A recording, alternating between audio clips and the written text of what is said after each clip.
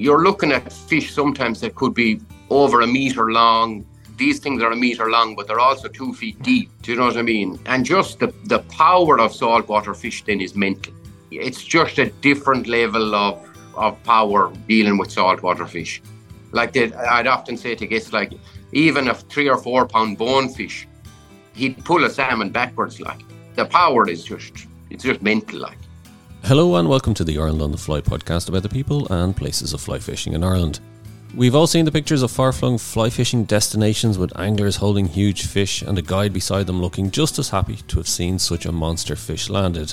And I'm sure you've probably thought, now that's a job I wouldn't mind doing. Working, living and fishing in some of the most incredible fly fishing destinations in the world. How could you not love it? But what's it really like? Beyond the Instagram pictures of giant fish and smiling guests, it's also a nomadic life cut off from society for most of the year and certainly not a life for everyone.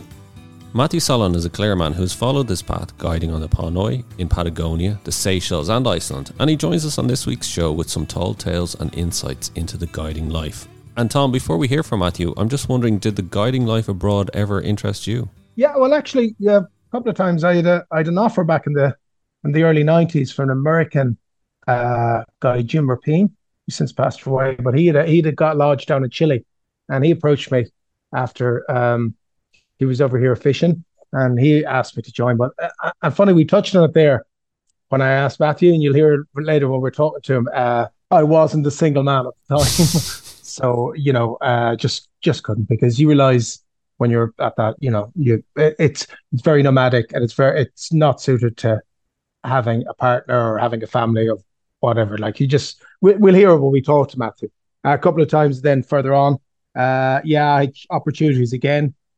Certain things happened here with me, and nearly did go again, but for some reason I didn't. And I had the opportunity again, and that would have been down to South America, but didn't bother. It's always interested me, but it's a tough enough lifestyle. It's great to chat to Matthew there, but as he says, and it's not the easiest thing in the world. It's not, and I'm fascinated by it because, like I said, when I was in Greenland last year, I got to meet the guides, and because you're just totally cut off. Like, it's like there's something enticing about it for the first time you do it, I'd say, but to do it year after year.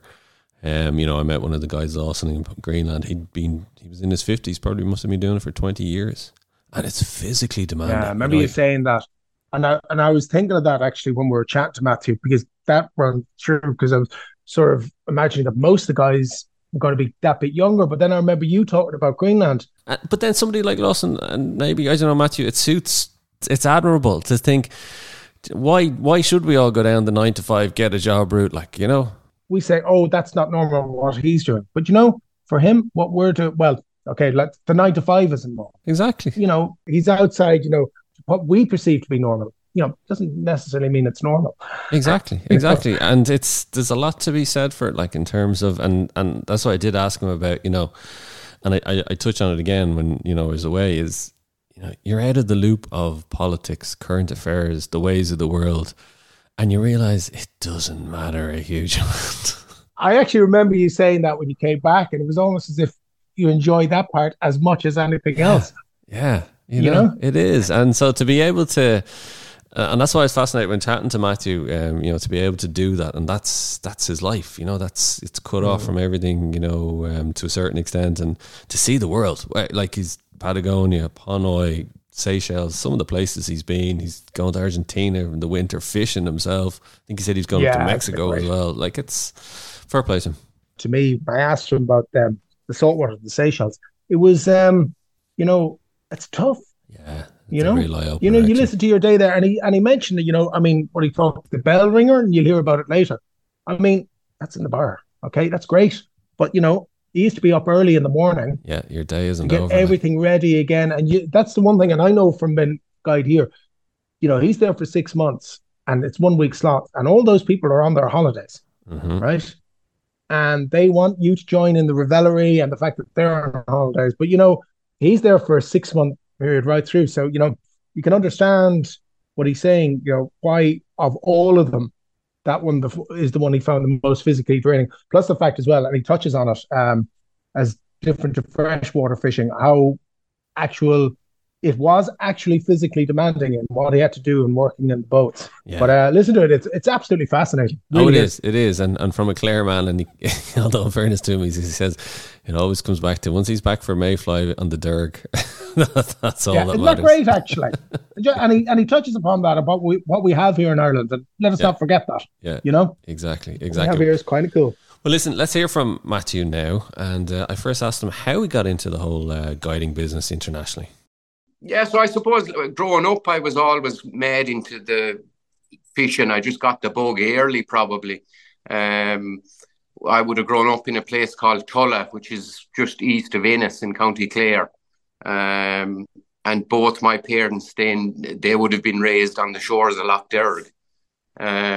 So it was on Lough Derg, basically dry fly fishing in the May that I started. So going to university, I said, okay, I'll try marine science. It was something that would probably, was leading me into an area fishing related, we'll say, or at least that was the plan in my head. And then the last 2 years of university, then we'll say third and fourth year, I got work experience above in Burrishoole in Newport on the Loch Furnace, we'll say. So, yeah, I was assistant fisheries manager there for 2 seasons. But when I got up there, initially, Pat Hughes, the fisheries manager there, he said, when he realised I was mad into fishing, he said, why don't you do a bit of guiding, or would you be interested in trying a bit of guiding? So I tried that and really, really liked it. Because, yeah, I just... it gives you such an experience to learn about something you're passionate about. Do you know what I mean?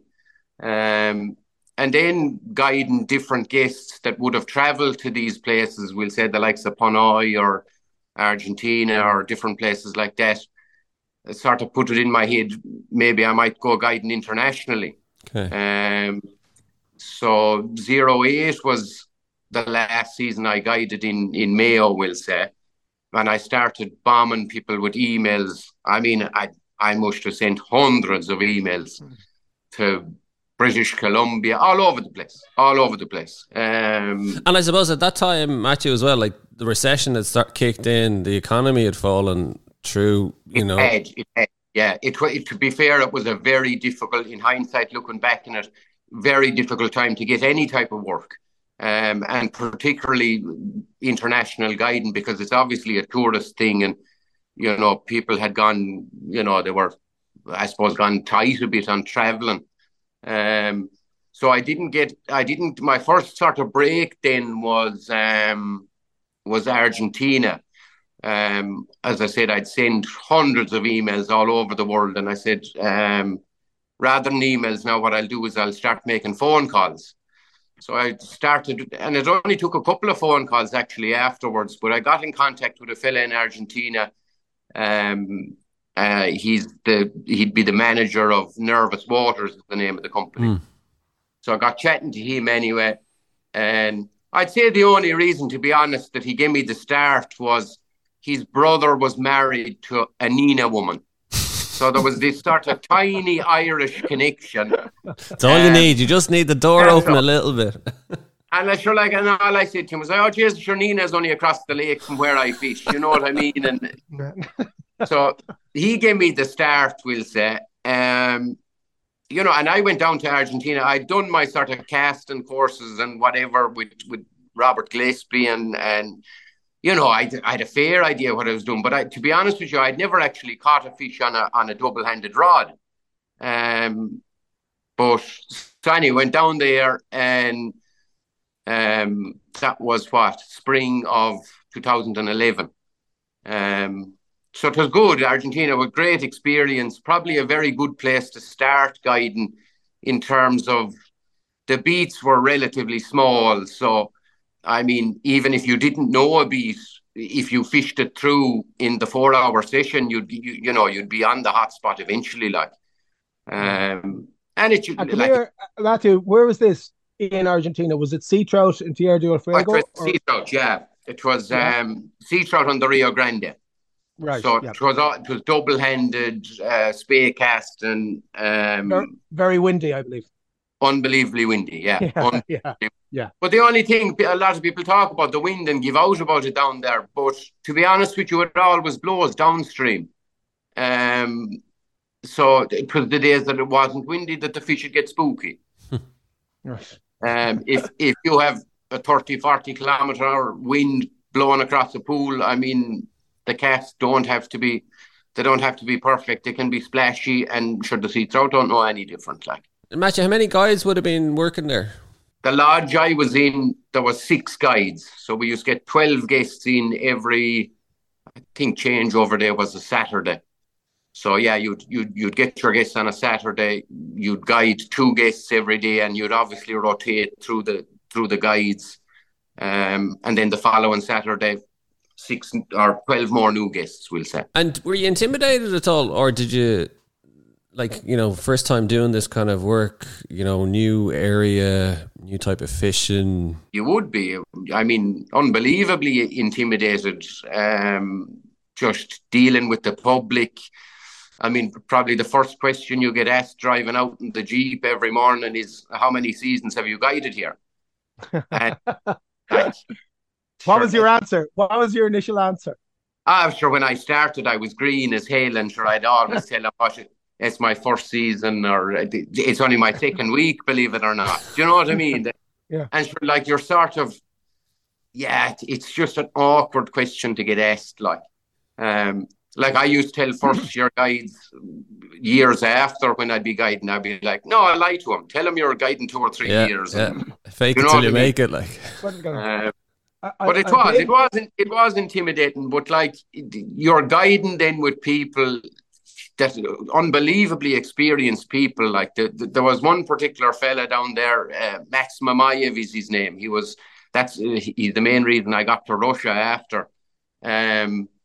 He would have started guiding, I'd say, when I started senior infants in primary school. So really all you had to do is keep your head down and listen to what they were telling you. And they were very open and honest, the guides. They'd like, okay, fish it here, fish it with that fly.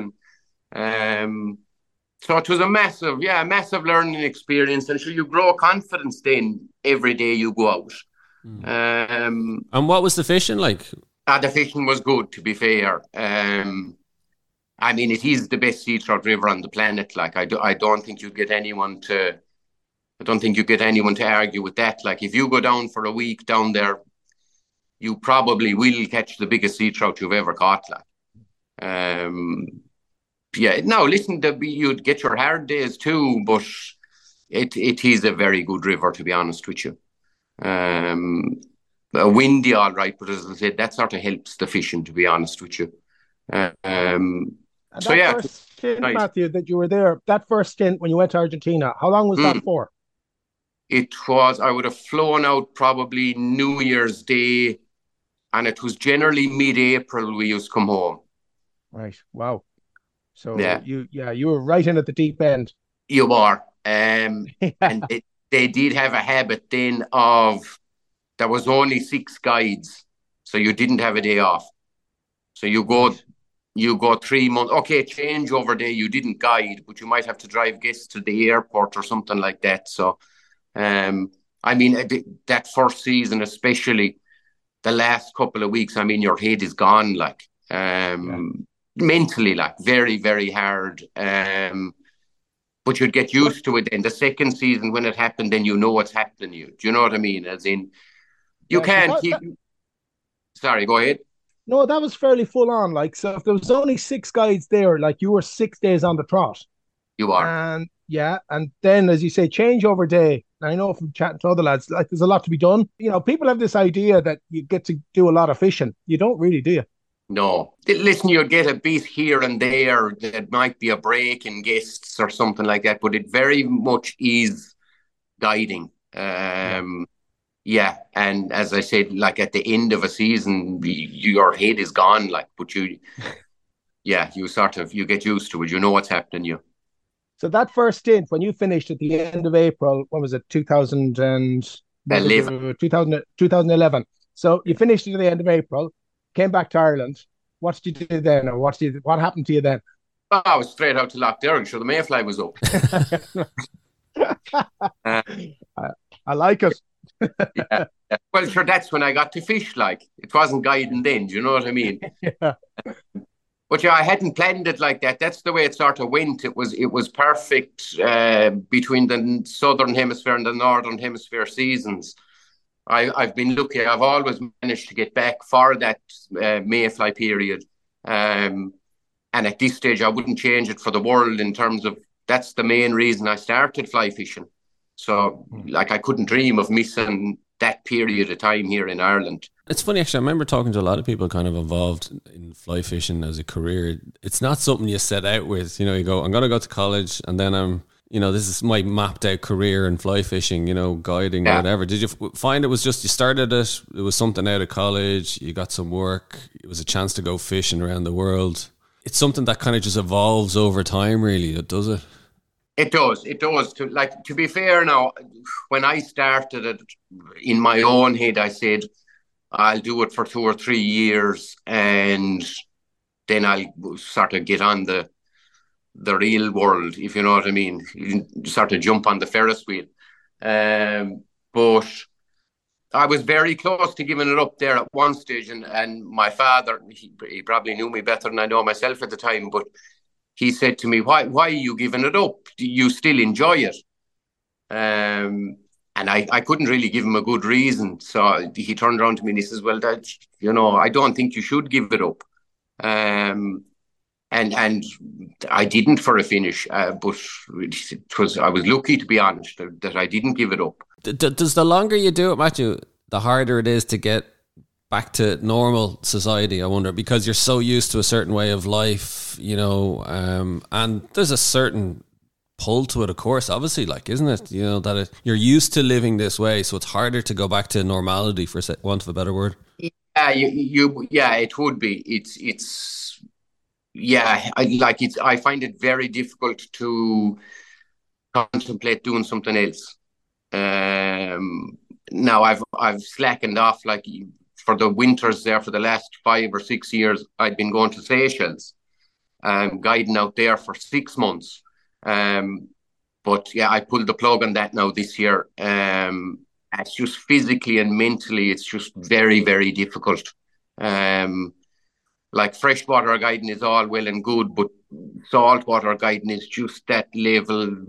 There's just so much more intensity to it. In what way do you mean? Yeah, why so, Matthew?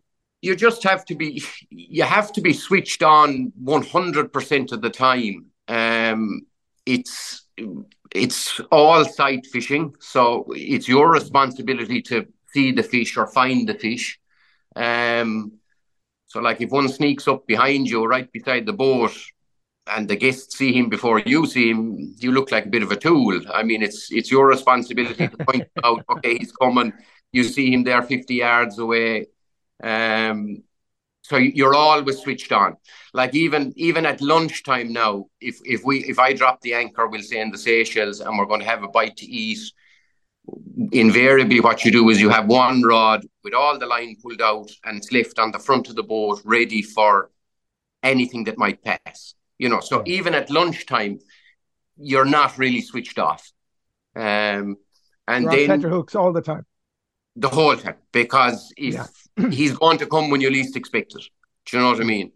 Whether it is GT or a permit or anything can happen at any time out there. Is it a different classic guest that goes to the fishing in the Seychelles versus the ones that would go fishing in Patagonia or Russia or Iceland? Not particularly. You'd have a fair turnover of guests in all the places that would hop from place to place. There would be a fair few guests now that I would have guided in all the places I've guided. They've been to fish it. Do you know what I mean? And particularly the Seychelles then, because there isn't too much fishing you can do in the wintertime internationally, unless you go Seychelles or Argentina, we'll say. Do you know what I mean? So no, there would be a fair change of. We probably in Seychelles would have got a higher percentage of American guests, all right, because they have Florida and different places than we'll say Bahamas, which is only a short flight for them. So they would do a bit more saltwater fly fishing than we'll say guests from the UK or Ireland. And how did you find it? Because obviously it's so different, the Seychelles, in terms of the climate, the fishing. How did you take to it? Did you find it, enjoyed it yourself? Like, oh Jesus, yeah. How could you not? How could you not? Yeah, how could you not? Only for the seasons were so long, but it's an unbelievable place to go to. And some of the fish, then, I mean, some of like the GTs, I mean, they'll actually frighten you, some of them, when you're fishing for them. Like like you're looking at fish sometimes that could be over a meter long. There could be and they're not like pike. We'll say you get a pike a meter long. These things are a meter long, but they're also 2 feet deep. Yeah. Do you know what I mean? And just the power of saltwater fish then is mental.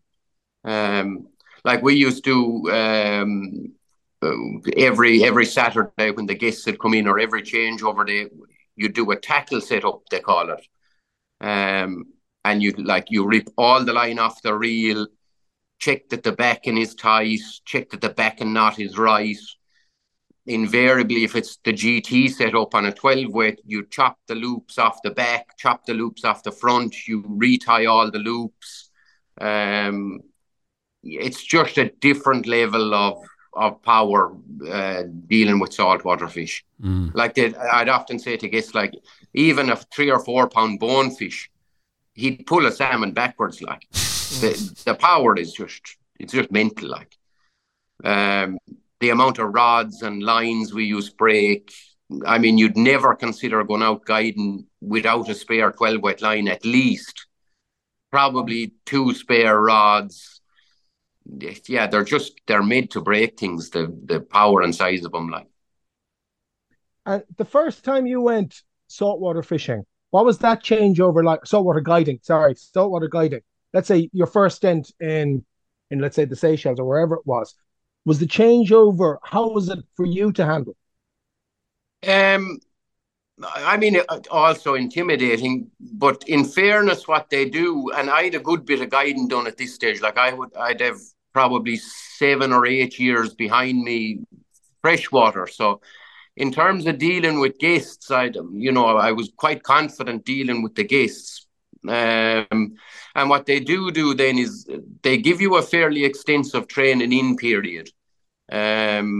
So what they call, I was shadow guiding. So shadow guiding, you basically go with an experienced guide and he shows you around and you do different moves for whatever the guest might want that particular day. But I think I was training in the Seychelles. They trained me in for probably 6 weeks. So I would have got a very good training in period.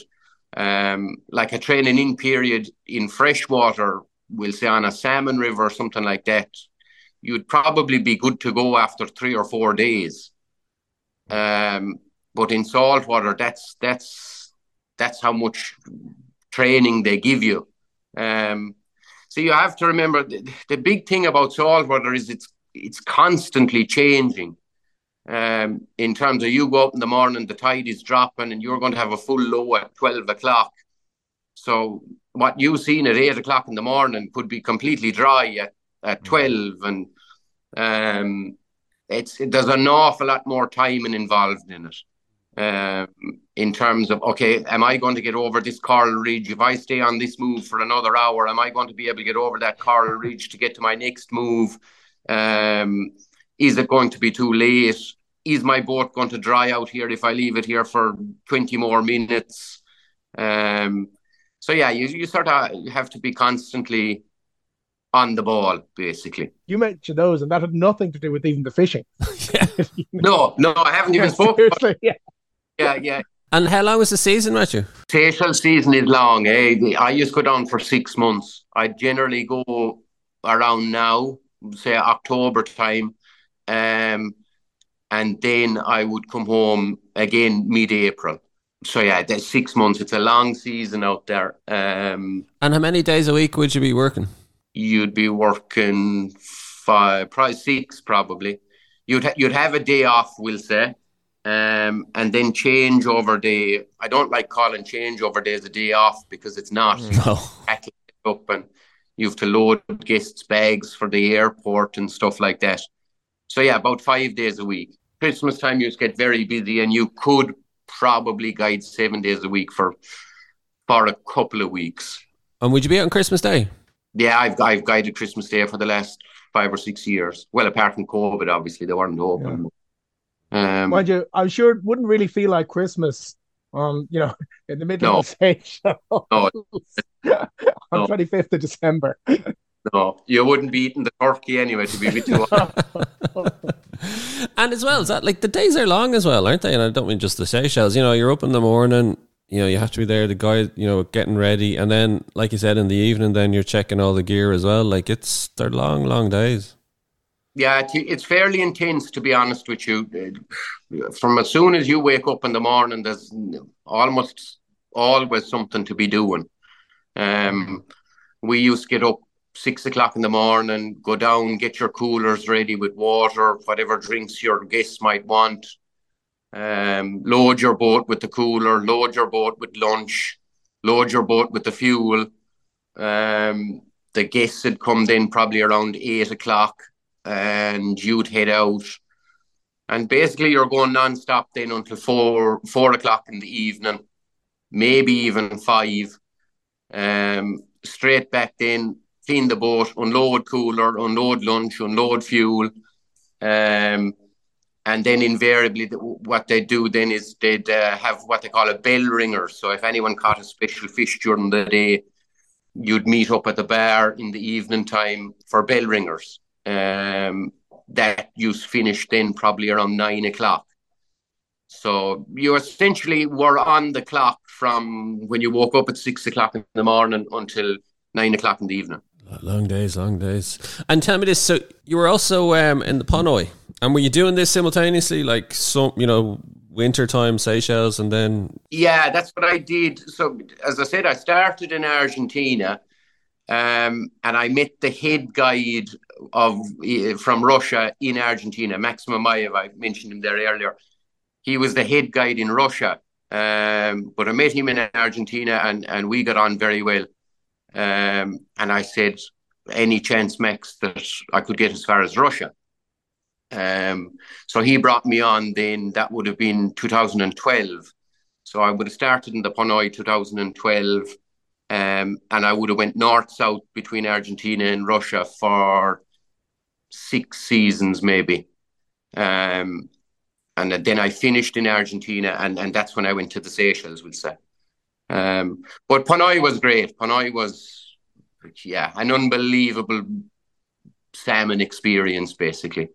The unusual thing about Ponoi, to be honest with you, I don't know what many people know it. The salmon, they're Atlantic salmon, but they behave slightly differently to the salmon we'd have here at home. The salmon at home, they'll run in spring or summer, and they'll spawn that winter and, go back out to sea. But what the salmon in that particular river in Ponoi, it doesn't happen in every Russian river, but it does happen in Ponoi. The fish come in, the biggest run of them come in September, October time. So you can fish September, October, catching fresh sea lice fish, whatever.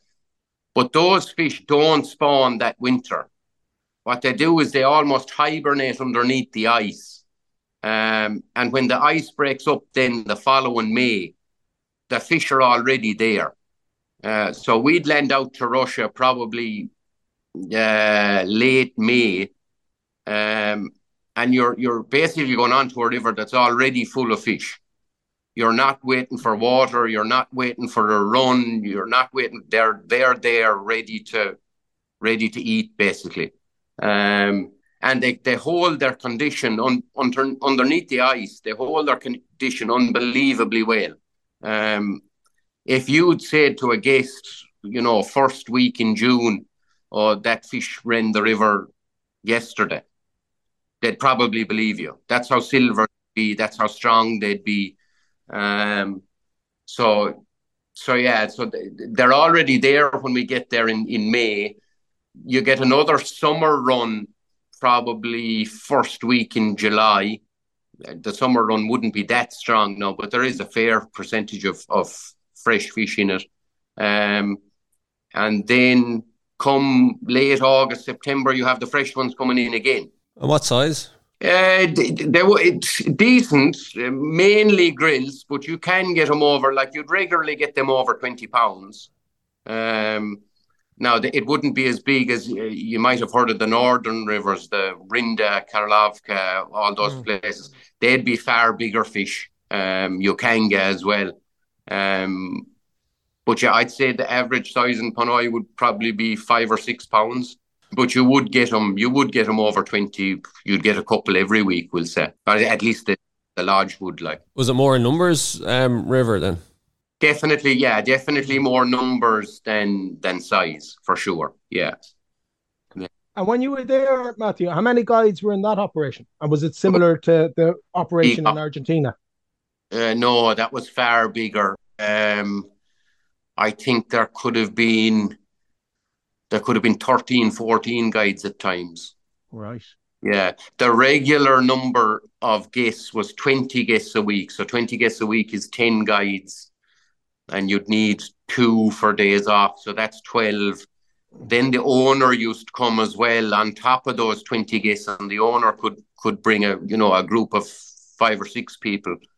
So yeah, there could have been even 15 guides in it, we'll say. So yeah, very, very big operation. And that season ran then from May until October. October, yeah. We used to close it, or they still do close it. They used to close it probably the 15th of July and reopen again probably the 15th of August. The unusual thing about up there is their summers are actually very, very good, warm. So that period, sort of mid-July to mid-August, the water used to get too warm. Right. So it wasn't worth selling. And you come back then, as I said, in late August and ready for a fresh run of fish, basically. What's the story with the Russian rivers now? So, yeah, the war banner in the works, eh? Yeah. They're still operational. Obviously, the most of the guests now are Russian, we'll say.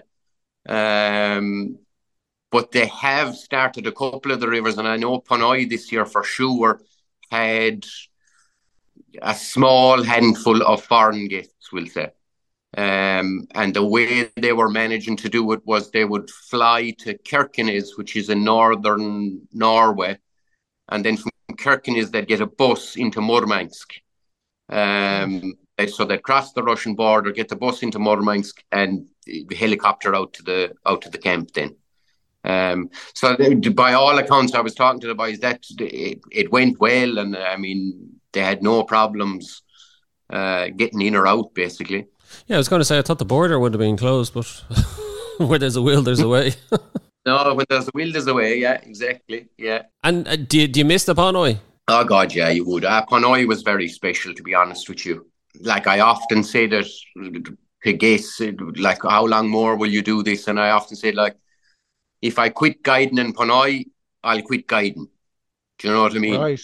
Now, obviously, it was taken out of my hands because of the war and whatever, and was very lucky to get Iceland as a substitute. But yeah, Ponoi was very special. It's a very cool river in terms of the beats were huge on it. I mean, some of the beats could have been 3 or 4 miles long, and you're guiding them then from a jet boat. So you can basically access any part of the river you want. Just start your engine and go. But you could very often be in the wrong place if you didn't know it. So it was very much up to you in terms of how many fish you caught during the day, which basically what you're doing is just reading water, which used to be fascinating. It was like, okay, it's too fast, it's too slow, it's too shallow, it's too deep. You're constantly constantly just searching, basically.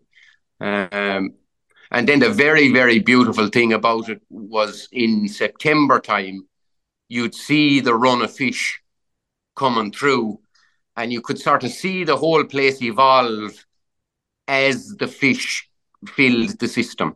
It wasn't as if you had, your one set beat. You could drive 30 kilometers downriver in a jet boat, and you'd see the fish pushing up through the river. You could be on anchor in the middle of the river fishing for them, and you see them jumping below you, and they're like 300 meters below you. Okay, they're 200 meters below you. Okay, lads, get ready now. Get ready. Yeah. They're going to come through us. And they sort of, both rods just go bang, bang, bang. That's it. Land the fish as fast as you can. And you're like looking downstream. Oh, shit, there isn't too many jumping below us now. But they're jumping upstream of us. Will I pull the anchor? Will I go chase them? Will I do...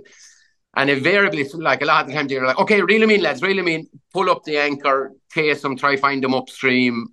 It was, there was a good adrenaline buzz to it for sure. If you're a fly tyer or want to get into fly tying, then this is for you. Ireland on the Fly have teamed up with Fulling Mill to give away a box of fly tying materials with free shipping to one lucky listener each week. With more than 1,400 products to choose from, each perfectly packed by hand, their new range of fly tying material warrants closer inspection. Anyone wanting to see them in person and handle them could do well to get along to the Irish Fly Fair in Enniskillen in County Fermanagh, of which Fulling Mill is one of the sponsors. Held over the weekend of 18th and 19th November, you can not only see these materials being put to masterful use by the likes of Jackie Mahon, but you can stock up from Fulling Mill dealers like Rogers Tackle, who will be laden with new stock. From dozens of exciting new dubbings, chenilles, yarns and wools, to perfectly prepared and packaged marabou, zonkers, deerbelly and bucktail, the range is going down the storm. This week's top mover is their new Eco Warrior dub. Be sure to check it out. And to be in with a chance of winning the £50 worth of materials, just answer the following question. Which hotel plays host to this year's Irish Fly Fair? Email your answer to info@irelandonthefly.com and we'll announce the winner on next week's show. And congrats to Wayne Kenny, who is the latest winner. Plus, the other winners of Davy McPhail's Mayflies and Wilfie Double Triples are Phil Blake and Seamus Neate. Wayne, Phil and Seamus, we will be in touch. Tell me this, was it, in terms of the guides, were they from all over the world? Yeah, they used to keep a 50-50 split. So there was 50% Russian guides, and then what we used to call ourselves is 50% Westerners. Right. So they could have been from the UK, the US, Argentina. There was a good few Argentinians in it. So yeah, just a good mix, basically. Actually there, Matthew, was there a law or something or some regulation passed in Argentina a while back that the guides had to be native Argentinians? Was yeah. That ever, that there was, is. yeah? Yeah, there is. The only reason, to be honest with you, the only reason that I was able to guide below in Rio Grande was that the fact it's on Tierra del Fuego, so it's sort of, I don't mind to sound bad, but it's sort of nearly outlaw country. It is so isolated that there's no one going to go checking an Irish fella guiding on a river. Do you know what I mean? It's a bit like West Clare, yeah? Exactly. I say that to an East Clare man, but definitely northern Patagonia, all right, you wouldn't get away with it. Yeah. They have to go through courses and get different licenses and stuff like that in order to be able to guide. Right. But yeah, I got away with it below, all right. And then another thing there, and I noticed you mentioned you were lucky to get Iceland. When the war started in Ukraine, I mean, and you're saying 50% of the guides in Russia were Westerners, that left a lot of guides without summer work, didn't it? It did, yeah. It did, to be fair. It was just... Yeah, the plug was pulled basically. One of the guys, an Argentinian fella that was there with me, he actually managed to get as far as Iceland as well. But yeah, they all had to sort of find other alternatives basically. Is there a group of guides like you that kind of travel the world? There would be, yeah. There would be a handful, we'll say. Yeah, it's like a cult nearly, like, is it? It sort of is, yeah. Do you have like a secret handshake and stuff like? We wouldn't go that far now.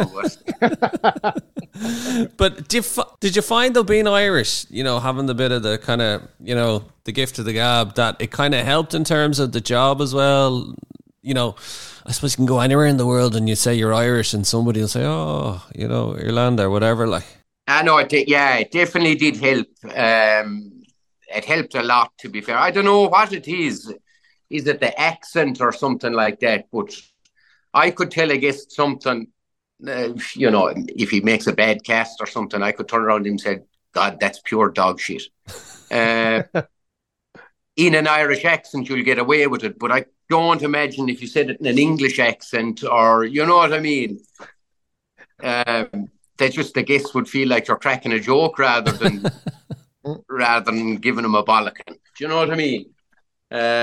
So yeah, I did. It did help an awful lot. Did you come across any other Irish guides, or were you one of the few that you know of international? I know I've never guided with another Irish guide, to be honest with you. Now, a lot of the guests, you'd guide a lot of Irish guests, but I haven't come across any international Irish guides, will say. So what's the plans for you? Now you're back for a while, Matthew. And do you find it hard actually, just in terms of, when the season ends and you're between seasons, you kind of have to decompress? Do you kind of find it weird trying to, go about normal day-to-day life while you're in between seasons? Probably this time of year more so than any other time of year, because there isn't fishing to be done, basically.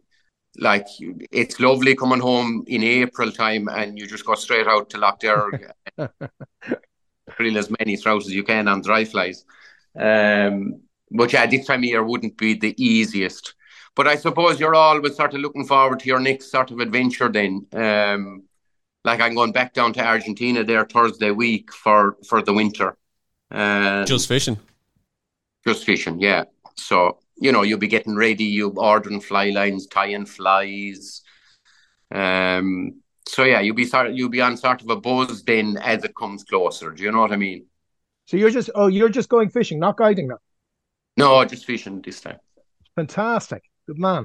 Yeah. I can't catch fish when I'm guiding, like. No. But that's it. It's very interesting. I'll say something to you, and I'd say you get it as well. And it was interesting. It was said to me here by another boatman guide here, and he's more old school, Jimmy. And he turned to me once and he said, because, like, as you know, as we were saying, guides don't fish. But he said to me, do you still get that buzz when a client catches a fish? He said to me, and I says, yeah, I do. And he says, I do too, he says. And there's something about it, and that I think that's one of the reasons we probably enjoy guiding, that if you brought somebody over fishing, next thing, everything goes tight on them and they're into a fish, that you get a kind of a buzz as well. And I presume you have to get it if you've been guiding so long. Oh Jesus, yeah. I mean, if you didn't get that buzz, you wouldn't be guiding, to be honest with you. No, you wouldn't, would you? No. No. Yeah, particularly any fish. Just it's a great thing to see a guest's reaction when they do catch that fish. And I don't mean to sound bad or anything, but like if I go out to a river and catch a salmon, okay, listen, I'm delighted, but sometimes it's far better to watch a guest's reaction than, do you know what I mean? How did you deal with the obnoxious assholes? You just bite your tongue. I don't know. Surely, there's none of them in fishing. No, there's none of them. No. Especially not in the salmon lodges or any of those expensive places, like. Yeah, actually, listen. You after time, you get used to dealing with guests. You can become more confident with them, to be honest with you. But to be fair, for the most part, I mean, guests are lovely, to be honest with you. Of course, you'll come across the few, like, but I mean, that's life. You'll come across them everywhere, not just guys. But I really get the sense with you, Matthew, like, obviously what started out as kind of see how it goes, and 10 years later you're still guiding, and even in between seasons you're going fishing yourself. Like, fly fishing is just your life, isn't it? And how do you see the kind of next few years going, or do you not kind of think that far ahead? To be honest with you, I don't actually. I try not to think too far ahead. Just basically, if I have a season in front of me, then I'm okay. So, like, I'll go back to Iceland next year, please God, and and I have that season in front of me. So, that's about as far as I have laid out in front of me at the moment. Physically, do you find it tiring, like in terms of the older you get? Like, is it a case of, you can't see yourself being 60 doing it, but look, that's a long way off kind of thing? Like, definitely in the Seychelles, yes. That's the main reason I didn't go back down this winter. It was just physically, it was getting too difficult. I found last season when I was down there, you could wake up at 3 or 4 o'clock in the morning, and you'd have to get out of bed and sort of walk around the room just to loosen yourself out. See, the thing about the Seychelles is an awful lot of the guiding involves you poling the boat. So you're standing on a platform just overhead the engine, and you have a carbon fibre pole that's maybe 25, 30 feet long, and you are poling the boat all day long. So you could get up on the poling platform at 8 o'clock in the morning and you're still poling at 4 o'clock in the evening. So your shoulders and your back, they used to be in bits. So basically, like, I won't say it's a young man's game, but it's you have to be reasonably physically fit, Matthew. You're not going to, Yeah. Now, the salmon guiding, to be honest with you, the salmon guiding or the sea trout guiding, that was an awful lot easier. I mean, you just drive to the edge of the river and show your guests where the fish are most likely going to take, and that's about as physical as it gets, to be honest with you. So that's an easier part of it. But definitely, I'd have to say, you're probably very much, it's a single person's game. You wouldn't want to be attached with partner, kids at home, would you? No, they wouldn't put up with it for too long. You would see a lot of the first-year guides there now when they arrive onto a Pleasant. Sometimes the first question I'd ask them is like, well, do you have a girlfriend? Yeah, I have a girlfriend. Yeah, she's good with it. She supports me. That's lovely. But you never see him come back the second year. Yeah. Or you'd see him glued to a Wi-Fi hotspot at 11 o'clock at night trying to get shitty coverage to have a 5-minute conversation. It doesn't work. To be sending the big heart icons in WhatsApp, yeah? Yeah.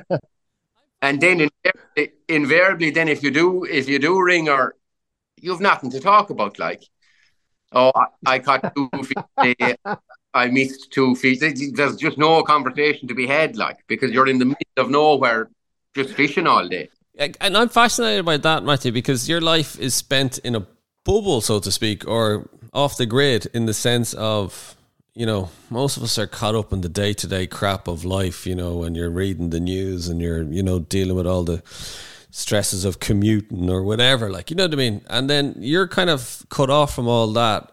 Do you kind of, when you come back, or when you're talking to guests, or when you come back to normal society, do you kind of like look at the rest of us going, Jesus, lads, what are you doing? Like, It's in certain scenarios you would. When I started coming back first, so I'd be gone for however long, 3 months or 6 months, and you wouldn't hear a news headline for 3 months. And I used to get back and I'd see the parents here, they'd turn on the news religiously at 9 o'clock. And I'm there, lads, why do you have that on? Like, there's nothing good coming out of that. Like, it's not doing anything for you. So that was the biggest thing. It's grand to go away for however long and not listen to one single news headline for 6 months. Like, it's true, because when I was in Greenland last year, and I was there for 10 days and off the grid, no internet, and I came back and the world kept turning. People's life, I was not, I didn't have to be checking the RT news, like I said, every day religiously to find out what was going. It didn't make a single bit of difference, like, and that's what you kind of realize. Yeah, whether you know what's happening or you don't know what's happening, it doesn't make a difference. Like, it's still going to happen. It's still, and we're inconsequential to it all. Like. And tell us this, Ashley. So, is Iceland that's your next now? Is that your? That's So after Argentina, we'd head up to Iceland. It's quite a short salmon season in Iceland. It goes from July to probably the first week in September. So it's quite a short season, probably only about 9 weeks. So yeah, that's the shortest one I've ever done, actually. Tis quite handy. So you just kind of see what happens in the next few years, kind of see where it takes you, kind of, is it? And yeah, see where it takes me. As I said, yeah, I don't really plan too far ahead. As long as I'm back in Ireland for the Mayfly, I'd be fairly sorted. We keep coming back to this Derg and the Mayfly, fair play to you. Oh, yeah. Oh, well, sure, listen, that's where it started. Sure, yeah. I wouldn't only for the Derg. Like. Well, Matthew, it's been brilliant chatting to you, finding out about the guiding life all over the world. I don't know if people would be jealous, or people would be jealous maybe for a week or two, and then they'd go, oh, feck that, give me my home comforts. Like, yeah, maybe for a week. Like, the one thing I would say to guests is, when I got my dream job, I realised there was no such thing as a dream job. You know what I mean? Wouldn't change it for the world, to be honest. Well, tell us this, right? Of all your years of guiding, all your years of fishing, Ponoi, Seychelles, Patagonia, Iceland, everywhere you've been, Derg, what has been your most memorable fish on the fly?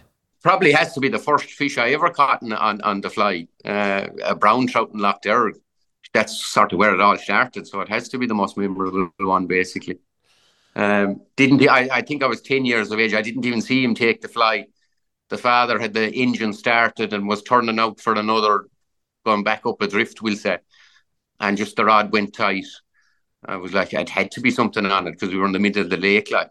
So yeah, that definitely has to be the most memorable one. And the rest was history, as they say. Exactly. It all went downhill from there then. Of all the other places you've been to and everything, it's still the most memorable one is the one on Derg. Oh, Jesus, yeah, for sure. I mean, fishing at home, I like faraway hills can often be greener, as they say. But to come home and be able to fish in Ireland, and like there's bloody good fishing in Ireland. I wouldn't miss that period of time in Ireland for love nor money. Like, yeah, it's definitely like I've been to all these amazing places, but give me a couple of months in Ireland during the summer, it's hard to beat it. Like, well, do you know what? It's good to hear that, because sometimes, when you're living here day in, day out, it can be easy to be, like you say, the faraway hills are green, or easier to be just giving out about what's around us. And like you said, it takes it to I suppose, appreciate it, So, Matthew, thanks again for joining us. Tight lines for Argentina, Mexico, Iceland, wherever you end up, whatever you end up doing. We'll have to follow your story no matter what, anyway. Sound, lads. Listen, it was a pleasure talking to you. Our thanks to Matthew Solon for joining us on the show. Don't forget to rate, review and follow the Ireland on the Fly podcast on Apple, Spotify, or wherever you get your podcasts from. Plus, you can keep up to date on IrelandOnTheFly.com, as well as on Instagram, and myself and Tom will be back with another episode about the people and places of fly fishing in Ireland.